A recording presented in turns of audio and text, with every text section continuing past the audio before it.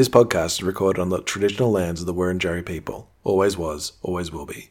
We pay our respects to their elders past, present and emerging.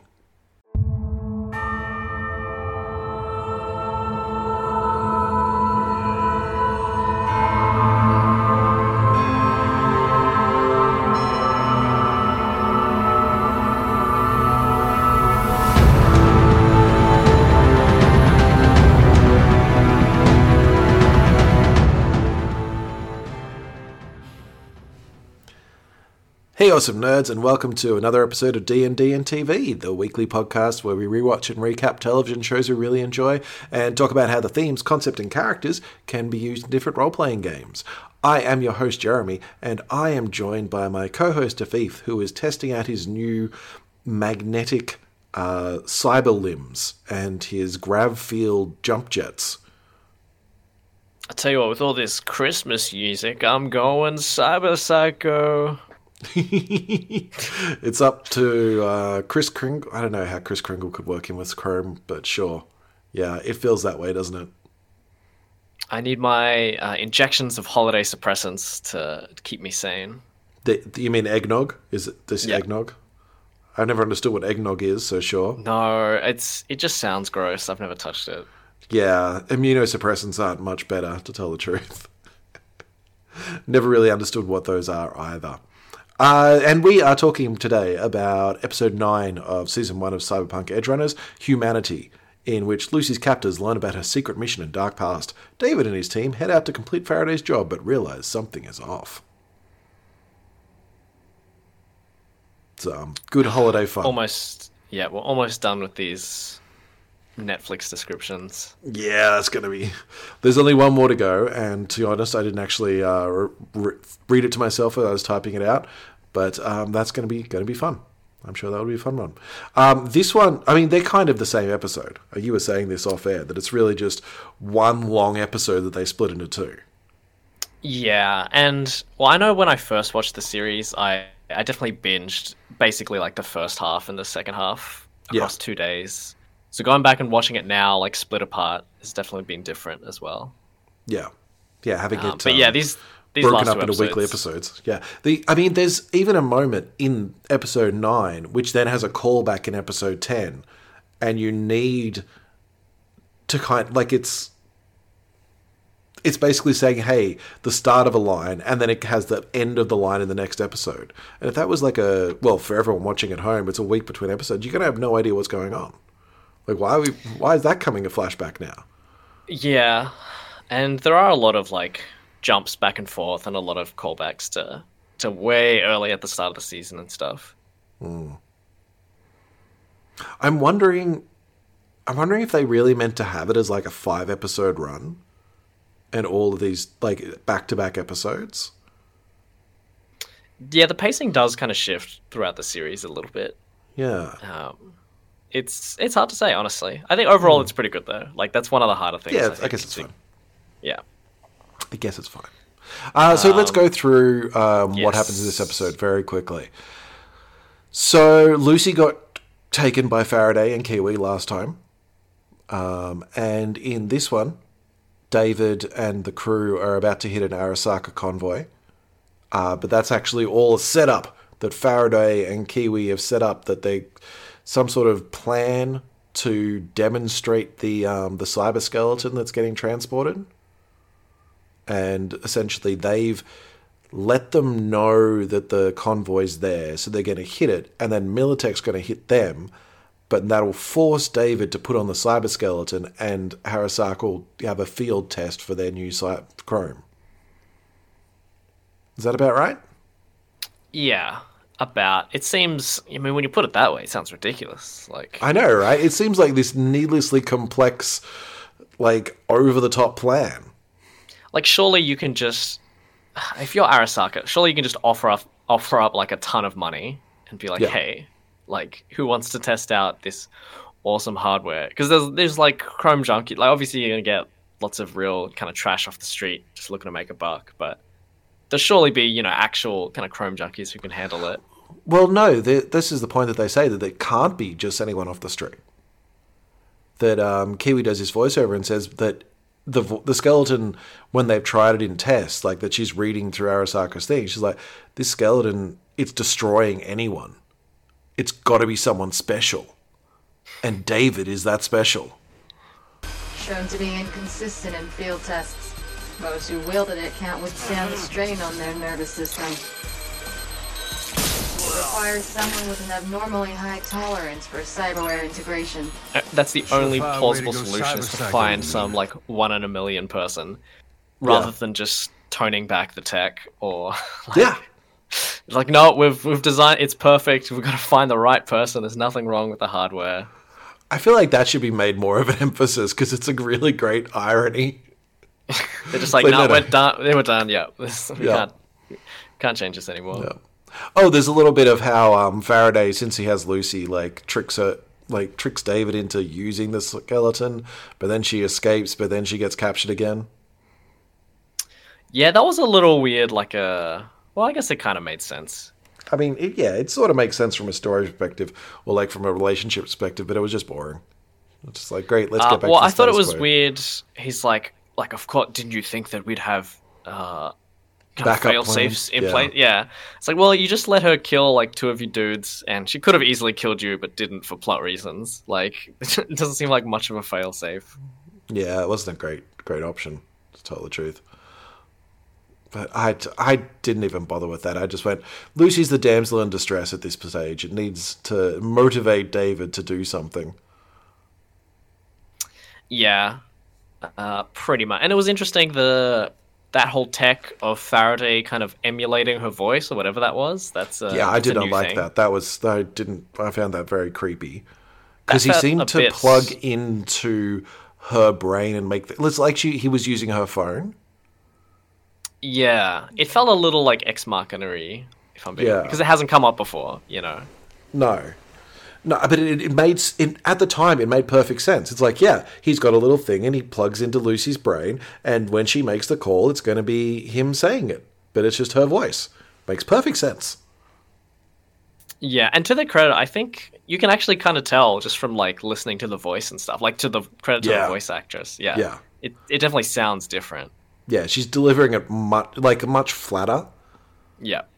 And I think the problem I have with it is that it doesn't actually change anything. She says the clear line, but I believe in you. I believe you can do it. And David has this moment of, oh shit, she'd never say that. So it must not be her. And it's like, well, no, it isn't. But you're still in the same situation you were in before. Nothing has changed now that you know that it's a trap. Yeah. Yeah, there's a reveal that doesn't mean anything. Yeah. And I was just like, does that matter? All right, cool. But there was a lot of violence in this episode. There is across both of these episodes. It feels like this was the most faceless violence. Yeah, classic military bad guys. Yeah. Helmets, so you can't see their face, right? Which I don't think we've had before. Previously, when they were fighting someone, it was the bikers, or it was another gang, and we've seen their faces. Even the cops, when Maine was taking them out. Maine was going, yeah. Yeah, their helmets came off, and we got to see them, not as their own little plot and backstory and stuff, but we saw them as people and individuals. Yeah. With a very short lifespan. This is just it's a truck that just exploded and 7 guys are dead. Yeah. So it is very kind of gets off the rails, escalating, Michael Bay style. Let's just keep chucking more and more explosions. Yeah, which I kind of like. I kind of like as an RPG where you can just get into those, hey, we're super powerful now, so let's just rip through the enemy armies. Let's slaughter our way to the bad guy at the end of the tunnels, at the end of the dungeon. I like that idea, and I have a feeling that it'll always end up looking like this. When it's you're at the end of a campaign, and balance has gone out the window. Yeah, and the worrying about the repercussions on the world, because that's a big thing. I think when you're game mastering, you always got to consider when you're game mastering a campaign as opposed to a one shot, you've got to think about the long-term effects of a lot of things, and when you make certain rulings or decide to build out a world a certain way, you got to think about those long-term effects. But if you're at the end of the campaign and things are wrapping up, you're like, screw it, let's just go nuts. It's like, so what if the player characters slaughter what's the equivalent of an entire suburb? Yeah, it's like you just killed the king of this kingdom. Well, it doesn't matter because the campaign's ending. So, like, who cares? Yeah. Yeah, no consequences right now. Which, you know what, it was cool. I liked it. I thought there was some cool bits in it. Did you have any parts that stood out in particular? I think the gravity stuff's pretty cool, I think, where he like crushes you get the little holes in the ground and stuff like that. Yeah, that perfect circle. As he creates this little grav wave.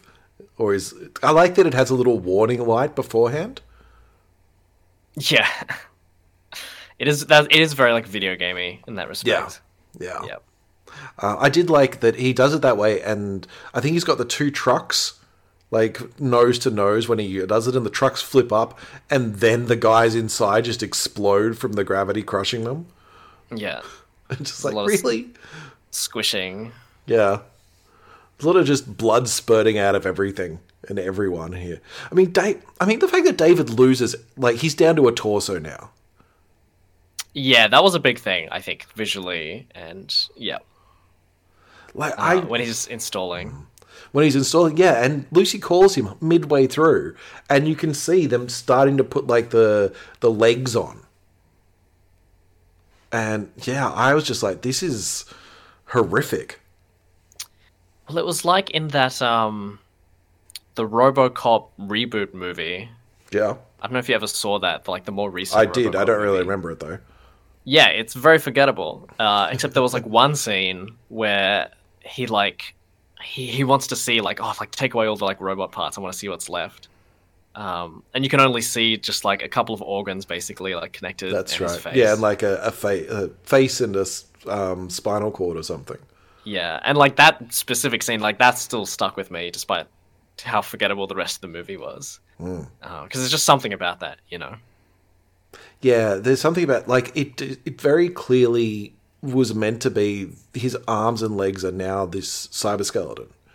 But to me, I'm just like, no, he's just a torso, and all of that's just, like, weird extensions. It doesn't track that he's got arms and legs. I don't know what it was. Yeah. I didn't like it. I lost my relatability with David at this point. Yeah, which is kind of the point, obviously. Yeah.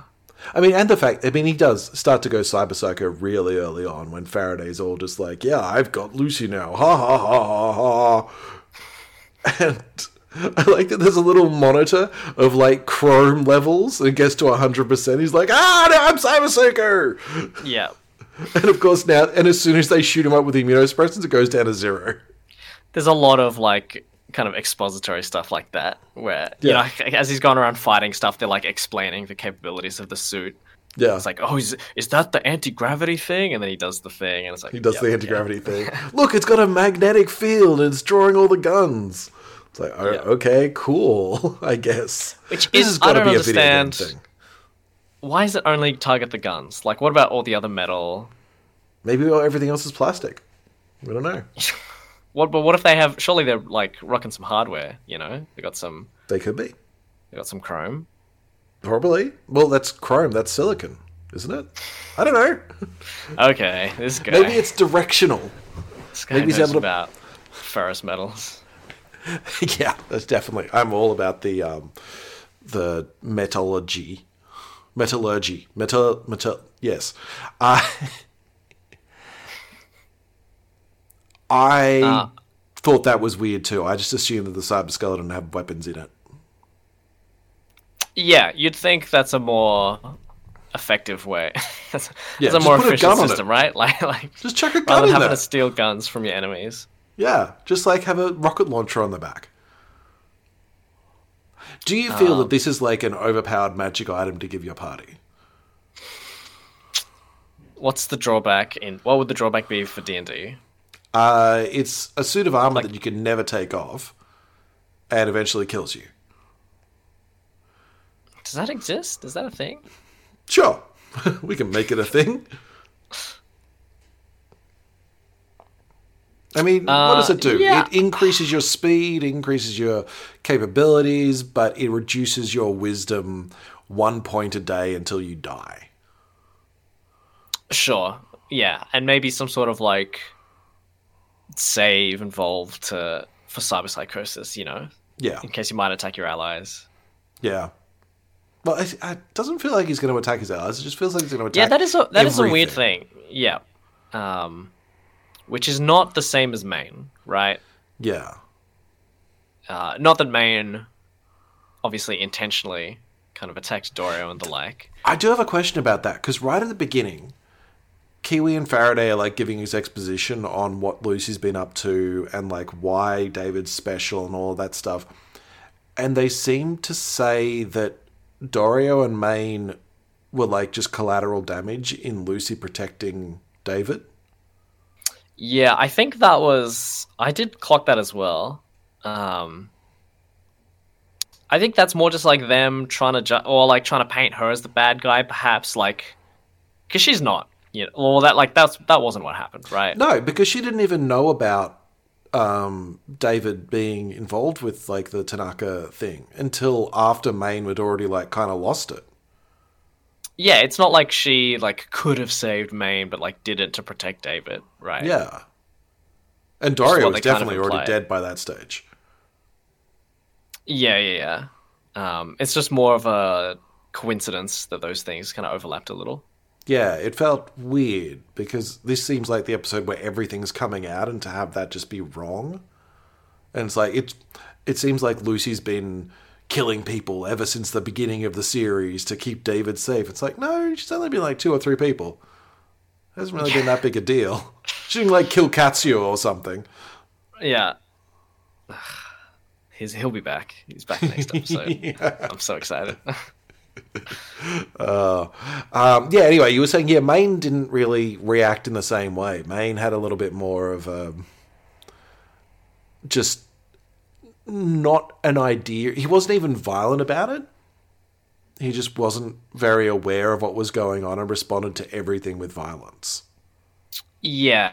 He'd kind of lost a different grip on reality, Yeah. Whereas David just seems to be, I'm super angry and I'm just going to destroy all the things. But I feel like there was never, or like me as the audience, I never felt like I was worried that he would turn on his allies. No, there's one moment where he's standing over Rebecca and Falco, and he's like super cyber psychoing out. Psyching out, I guess? Freaking out? I don't know. And there's just that moment where they're like, oh, and then he gets shot up with immunosuppressants and he's back. He's fine. And it's not clear, was he going to attack them? Was it just like a weird standing there thing? It doesn't matter what he's going to do because everything's fine now. Yeah. Speaking of the immunosuppressants, I feel like this episode's had a lot of like cutting back and forth between stuff. Yes. Kind of like a soft cold open and then going back and like explaining. Lots of flashbacks. Yeah, a lot of like we're in the moment and then like, oh, like this is why we're here. Yeah. Yeah, and this is something to do with what's going on. Like, just as they start the heist, Rebecca gets into David gets into the car and then it flashes back to Rebecca finding him and seeing that he's fallen over and seeing how many immunosuppressants it's got.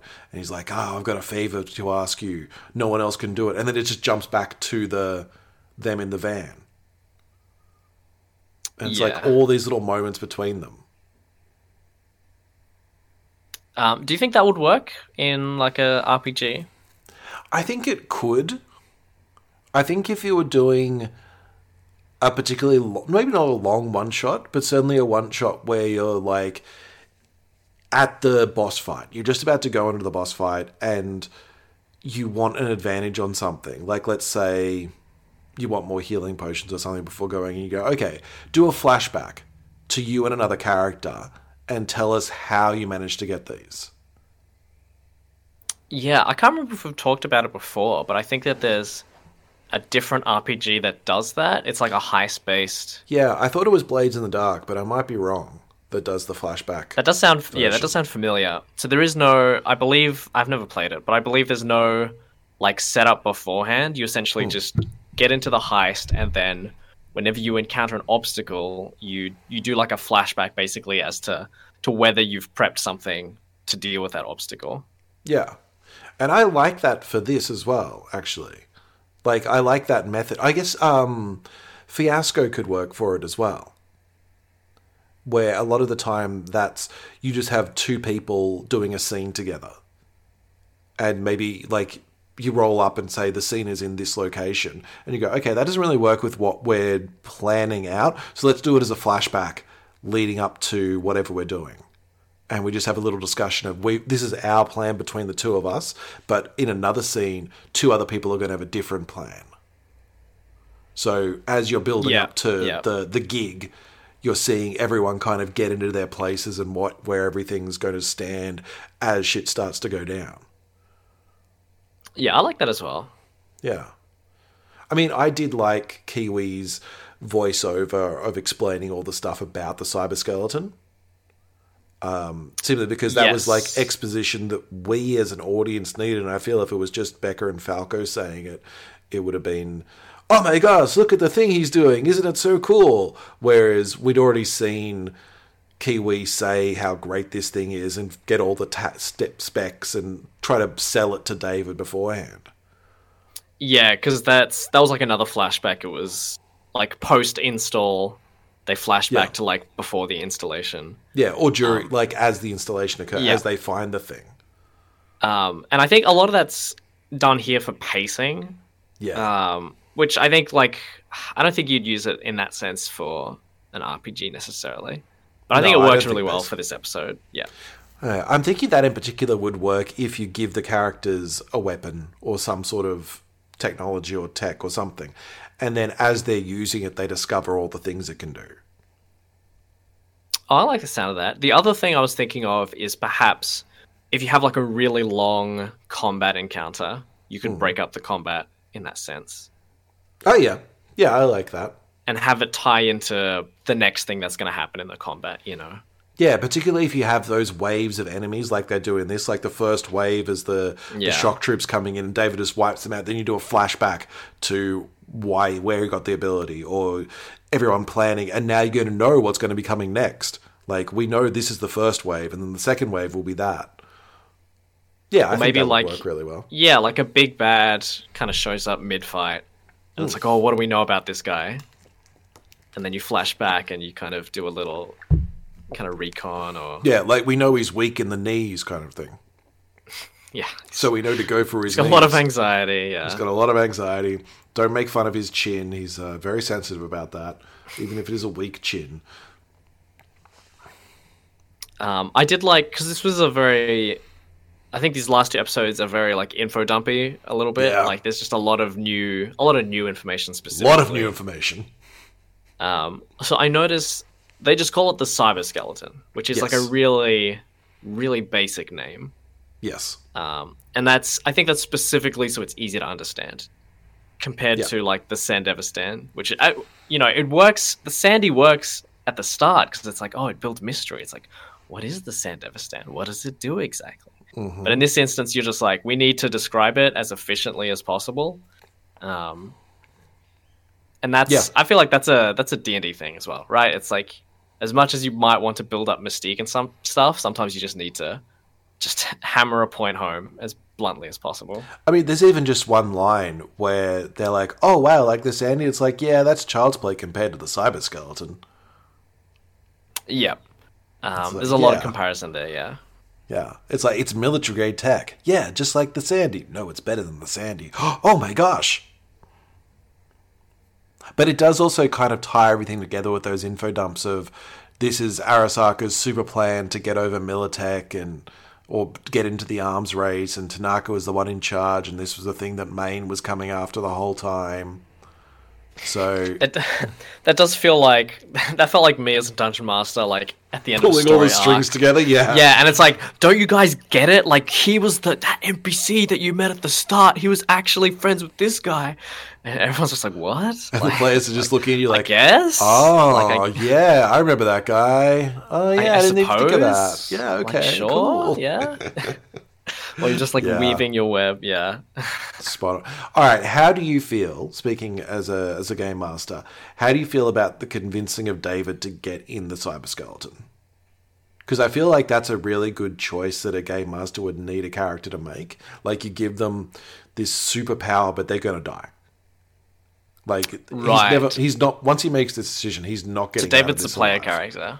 David's the player character in this situation. Like, I like giving players that choice, even if there is a potential way out of it, but they're not going to know it at Yeah. the time. But how do you... I have had players who just go, no, not going to do it.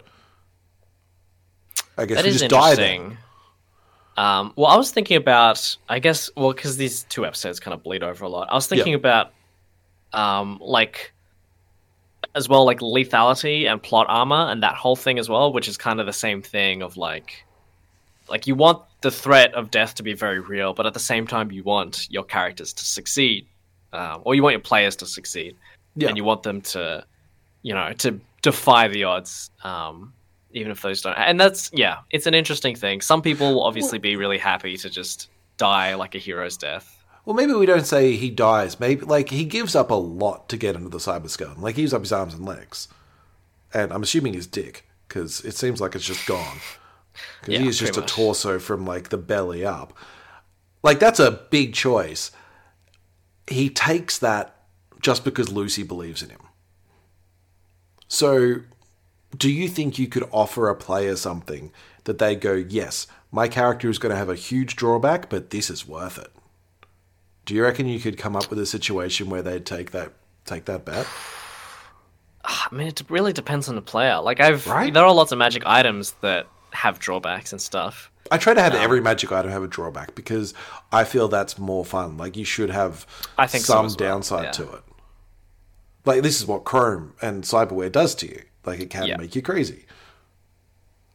I think you can also just have it as like a soft consequences, right? It doesn't have to be like death, and then obviously in D&D, death isn't always the end, so you can always kind of go back. You can see how it plays out, basically, and depending on how much they've suffered, like if they very easily win the fight, then you're like, okay, well, the consequences need to be more severe, right, to make up for that. But if they barely scrape through, you think like, okay, he's like suffered enough, Yeah, that's going to be it. I just find it interesting. So often when I'm trying to make deals with players, it's usually demons or devils, and they're saying, okay, cool, or I'll give you everything you want, all you got to give me is your soul. Like, you're not using it. It's going to be when you die that I get it. And every single time, 90% of the players go, nah, not giving you my soul. I'm one of those players who I'll say yes to that every time. Yeah. There's 5% of players who are like, yes, I'll give you my soul. And then later on when they try it again, they're like, sorry, somebody else has already got it. You're going to have to go talk to that guy. I like trying to see how deep of a hole I can dig myself into and still get out, basically. Yeah, that's it. See, that sounds really fun. Like, you just start racking up those debts and waiting for the debts to come in and collect. So that's for the future to deal with. And I think that's kind of what David does here. Like, he just this is the option in front of me. I got to take it. Yeah. So what do you do if he says no as the game master? Then you have a big boss battle in the desert. And they go out in a blaze of glory. It's like the end. Yeah. Speaking of, Lucy comes in and saves them or something. Yeah, Falco grows extra eyes on his other side as well. Falco grows falcon wings. Ah. Becomes a beholder. Oh. Yeah, it becomes a beholder. His eyes. Sure. Oh, yeah, Faraday is a beholder. Oh, that's a cool idea. Cool, actually, I like that, yeah. I'm into that. Yeah, you mentioned the desert before, actually, and I think, is that the first time we've been in the desert? Not the first time. Well, we were out there when Maine was all, hallucinating. And does that count? Sure, not really. But in Stronger, in episode 7, after they were done hanging around naked, Lucy and David went out there to just look at the city and like get back to nature and talk to each other and stuff again. Yeah. So there was that. Getting back to nature is a desert. It's just completely barren of anything. I like the look of the desert in this, with all like the old wind, all the old, what do you call? Windmills? Turbines, yes, that's the word I'm looking for, thank you. Wind turbines that are just clearly broken down and aren't used anymore.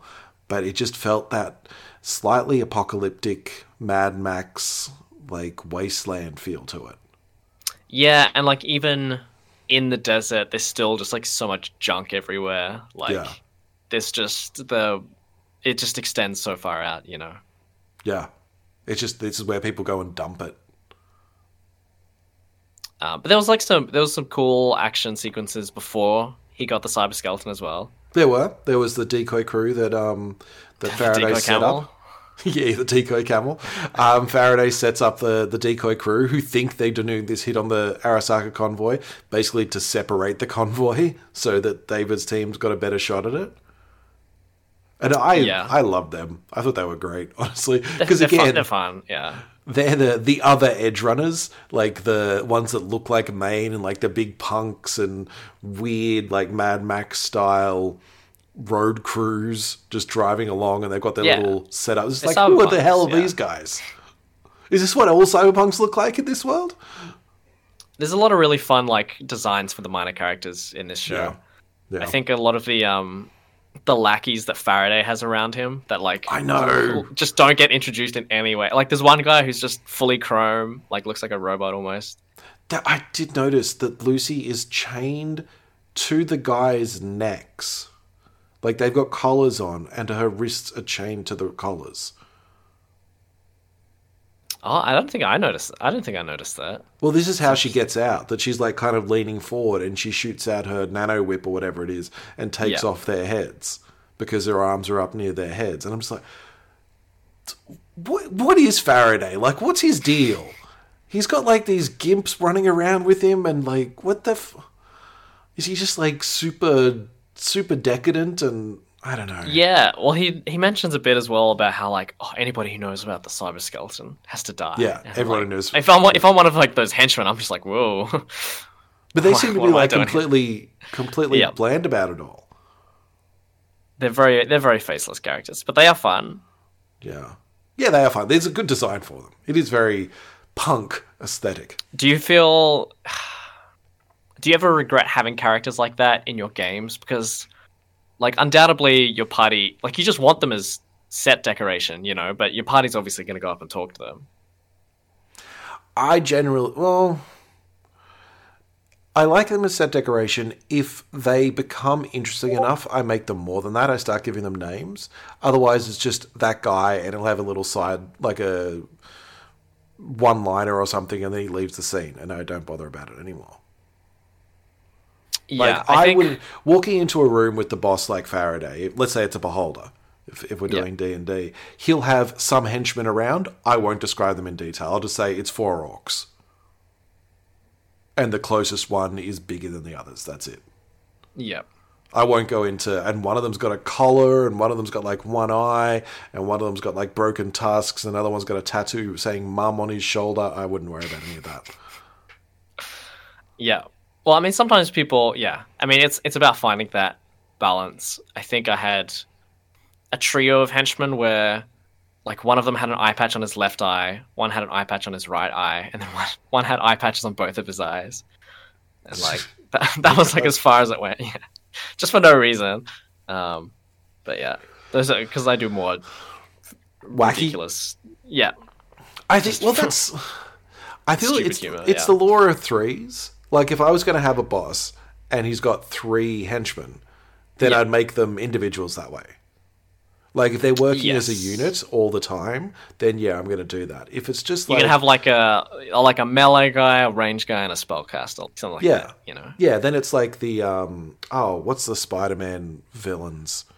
I can't remember. There's 3 of them. One's a cowboy. The Riddler. Sure. Catwoman. Look, I know Adam you're. Smasher. I know you're just saying this because there's like ads for the Batman on Netflix. This is why you're tormenting me with that. Dr. Fate. No. Oh. All of these are DC characters. Okay. No, there's 3 villains that work as a trio like that. That one of them's like a big tough guy, one of them's like the smart little face guy, and another one's like got a whip or something. And it's like they're the trio that work together. Yeah.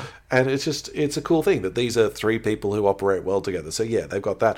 But I feel that if I want the focus to be on the boss, if I want the focus to be on Faraday, then the henchmen cannot draw away from that at all. Yeah. Like, I don't want to... There's the shot of when they're dangling Lucy into the hot tub. Like, they're torturing her to get the information out, or maybe Kiwi's deep diving on her or something, and Kiwi's talking to Faraday, and there's no... I couldn't tell which of the characters in the scene she was. I could tell Faraday, I could tell Lucy.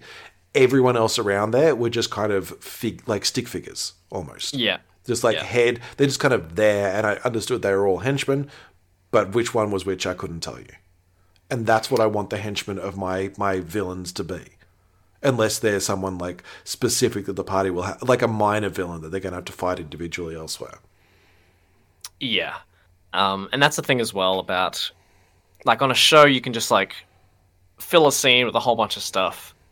But if you're running a game, anything you describe, the characters, the players are going to lock onto. You know, they're going to think, oh, they've described it, it's important.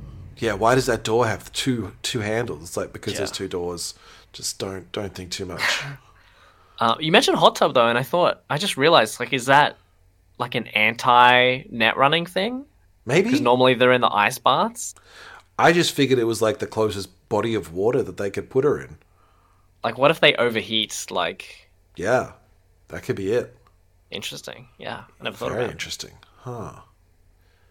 Very intriguing. But they seem to know Making everything our own about it, fanfic. so Yeah. Yeah, why not? Cyberpunk doesn't seem to be telling us. I feel like I need to play the 2077 game now so I can learn all this stuff.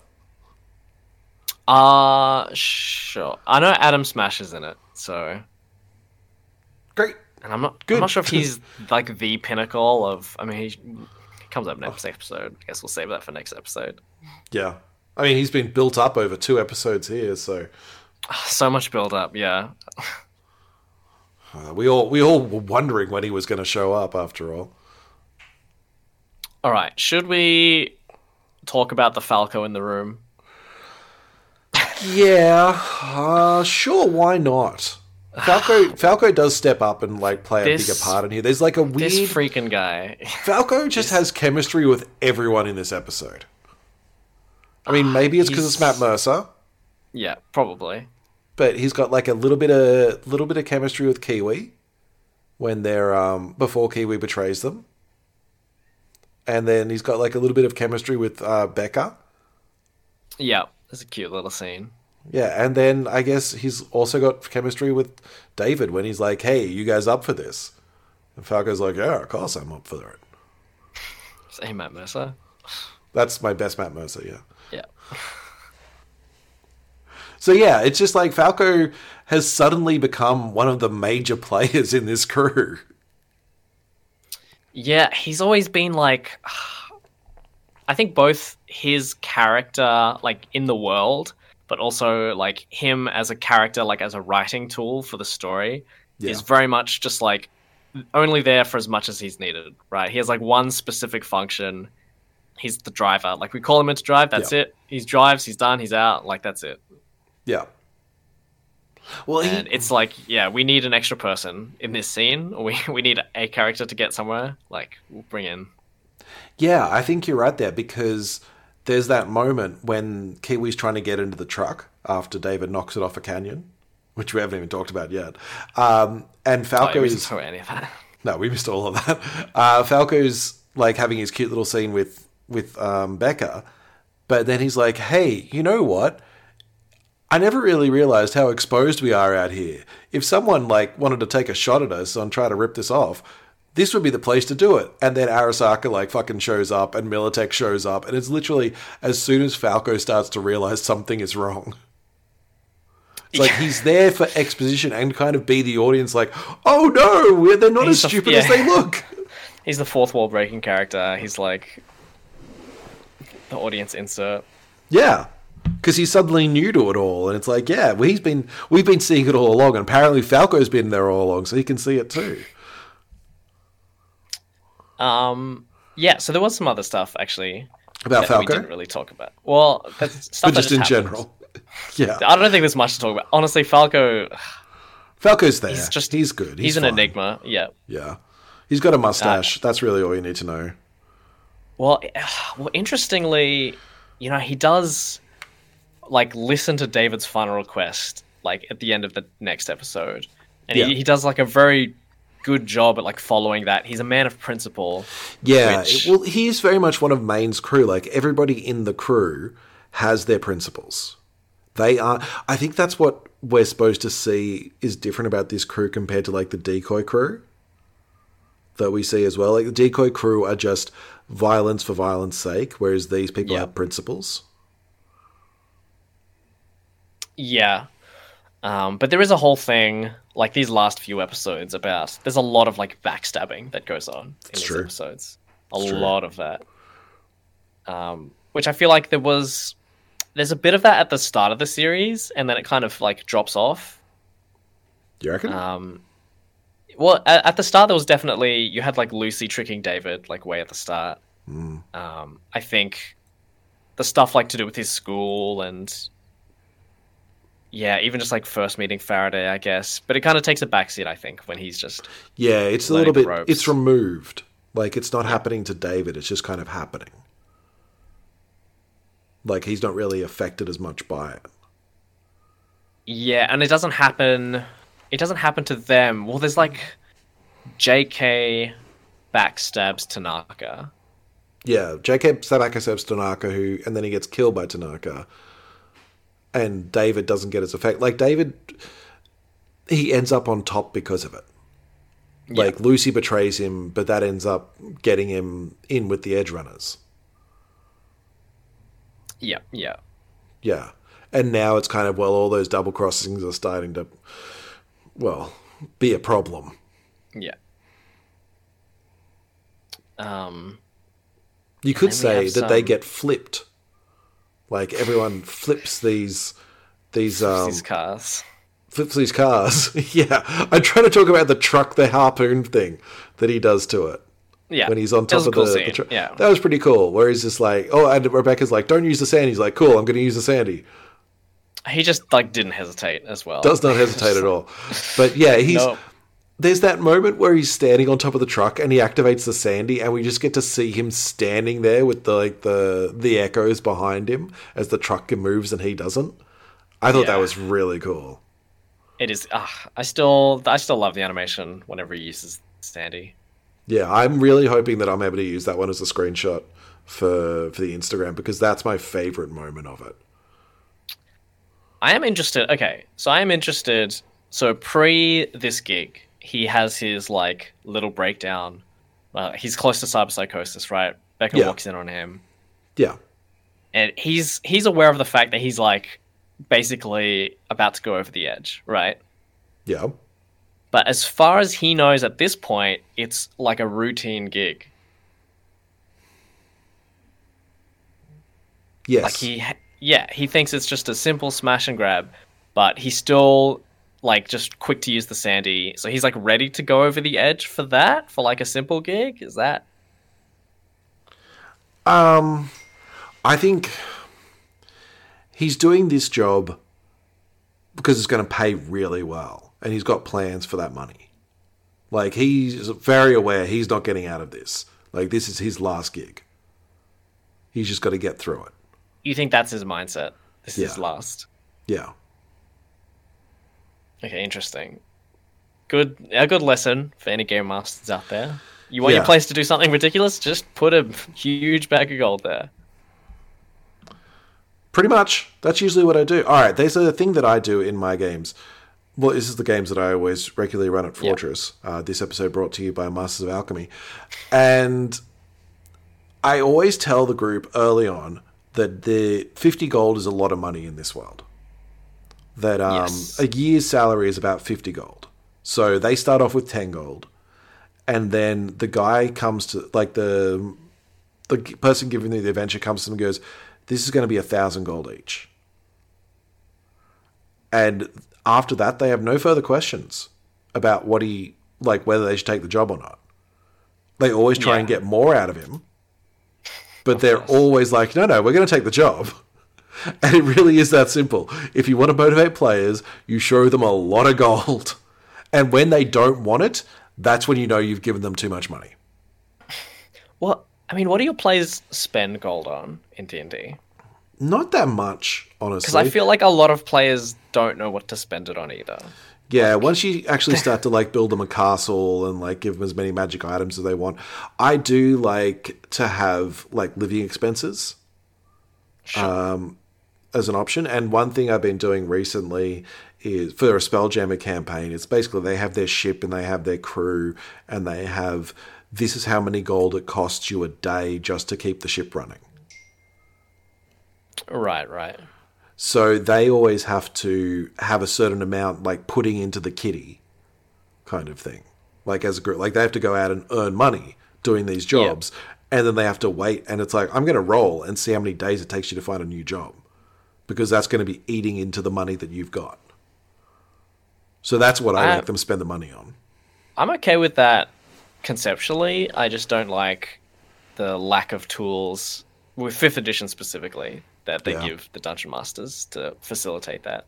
I mean, there is the option, there is the point where it says this is how much living costs a day, depending on what kind of lifestyle they have. And I think that kind of relies on the Dungeon Master then saying, okay, so it's been 6 days since your last adventure, mark off this much gold. So that's the only tool that it has. It doesn't really give you much more. It's like the downtime rules. It's like that most of the time the downtime rules, they'll end up with more money than they started with.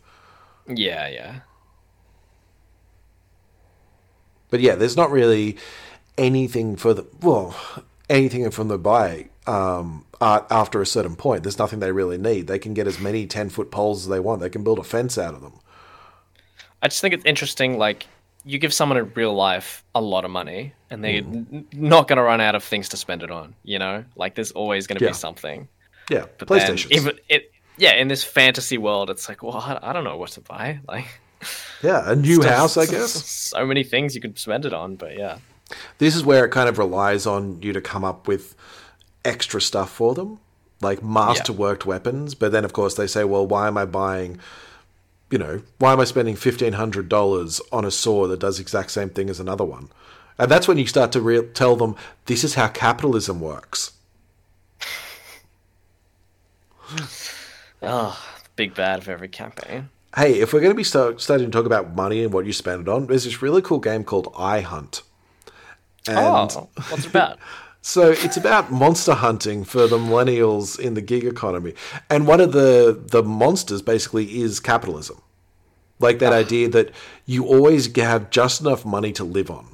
And it doesn't matter how much money you make at the end of each thing, there'll be extra costs that come off. And it's really kind lifestyle of keeping creep, Yeah, and it's just that's how life operates. And that's kind of what I think you should try to learn for D&D as well. It's like if you get if they start getting too much money, like new tax.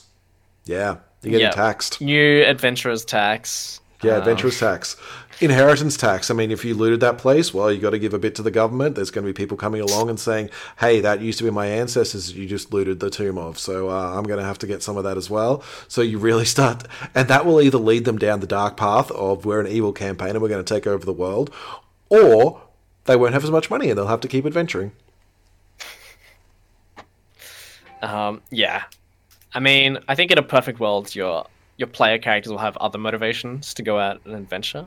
Yeah, in a perfect world. But money is a good reliable fallback. Yeah. Yeah. Speaking of money, we should let everyone get out and get back to work, and wrap this episode up. Talk about who we're going to make as an NPC or a player character in our games. That was a segue. What do you mean it was a segue? That was a great segue. That was Eldritch Lorecast worthy. Yeah, that was a great one. Sure. Speaking of money, I need a job. Anyway, I was thinking that we've kind of covered everything in this episode. Unless you've got anything else you'd like to add. No, I think it's, pretty straightforward. These last episodes are very vibey. Yeah. Yeah, they pretty much are. Yeah. So, the one thing we do before we wrap up is talk about which character or we would use as a player character or an NPC in our games. And who would you choose, Afif? I mean, I've got to go with Falco just for you reckon? I reckon, just for the mustache? I've played... That epic I've played mustache? lots of characters. The mustache is very tempting. Although apparently he'd look better without it. Is that the implication? He thinks he would. He thinks that if he shaved it off, Becca would just fall at his feet. She seems. Or is that less just because convinced. she looks kind of young, like it's a childish thing? Yeah, maybe. She is. Well, I'm going with little. Falco, not for the Okay, mustache. you're going with Falco. Fair enough. For the metal hand that gets punched off next episode. Oh, is that what happens to it? All right, cool. Yeah. I'm going with if you finished, sorry, I'm just going to cut in. No, it's fine. I don't have to say. Well, I was just going to say I've played characters like Falco before, where I've been there almost just as a spectator. You know, it's sometimes I don't want to play a character and get involved. I'm just I just want to be there. Like if you need me, I've got some skills. Like I'm happy to contribute to the party when I'm called upon. But otherwise, I'm just going to be there. Yeah. Yeah, you're the workhorse. You're just kind of there to be there. You're filling out the numbers. Yeah. Yeah. No, I like that. Well, actually, filling out the numbers kind of works for my choice as well. I'm picking the decoy crew. Okay. Sure. Because I really like the idea. I'd actually make them PCs because they're the other party in the adventuring game. They're the ones that get all the really shit jobs. And they're the ones that have to clean out this tiny little goblin cave, and they're like, all right, cool, we've done that. And then it turns out there was a secret passage that leads into the evil necromancer's fortress, and another group has come along later. They just needed the cave cleared out because they didn't want to waste their resources before they went up against the necromancer. So this is what the other party has to do. I like the idea of that. That would make for a really interesting campaign as well. Actually, right? If your party is the B team, unwittingly, you keep going to places and it's somebody else has already done the job, and you know, it's pretty fun actually. Yeah. Yeah, or you've got a really basic job, and you're like, yeah, that's great, and then it turns out there's a special job that you were covering for, and that's who I'd pick. So that's it for this week. Happy holidays, everyone. Stay safe out there. Listen to us on anywhere podcasts are found. Come and talk to us on Instagram. It's at DNDNTVPOD. If you've got any questions, please send them through to dndntvpod@gmail.com. But until next time, stay safe, be kind to yourselves. Wesley crushed out there, and may all your hits be crits.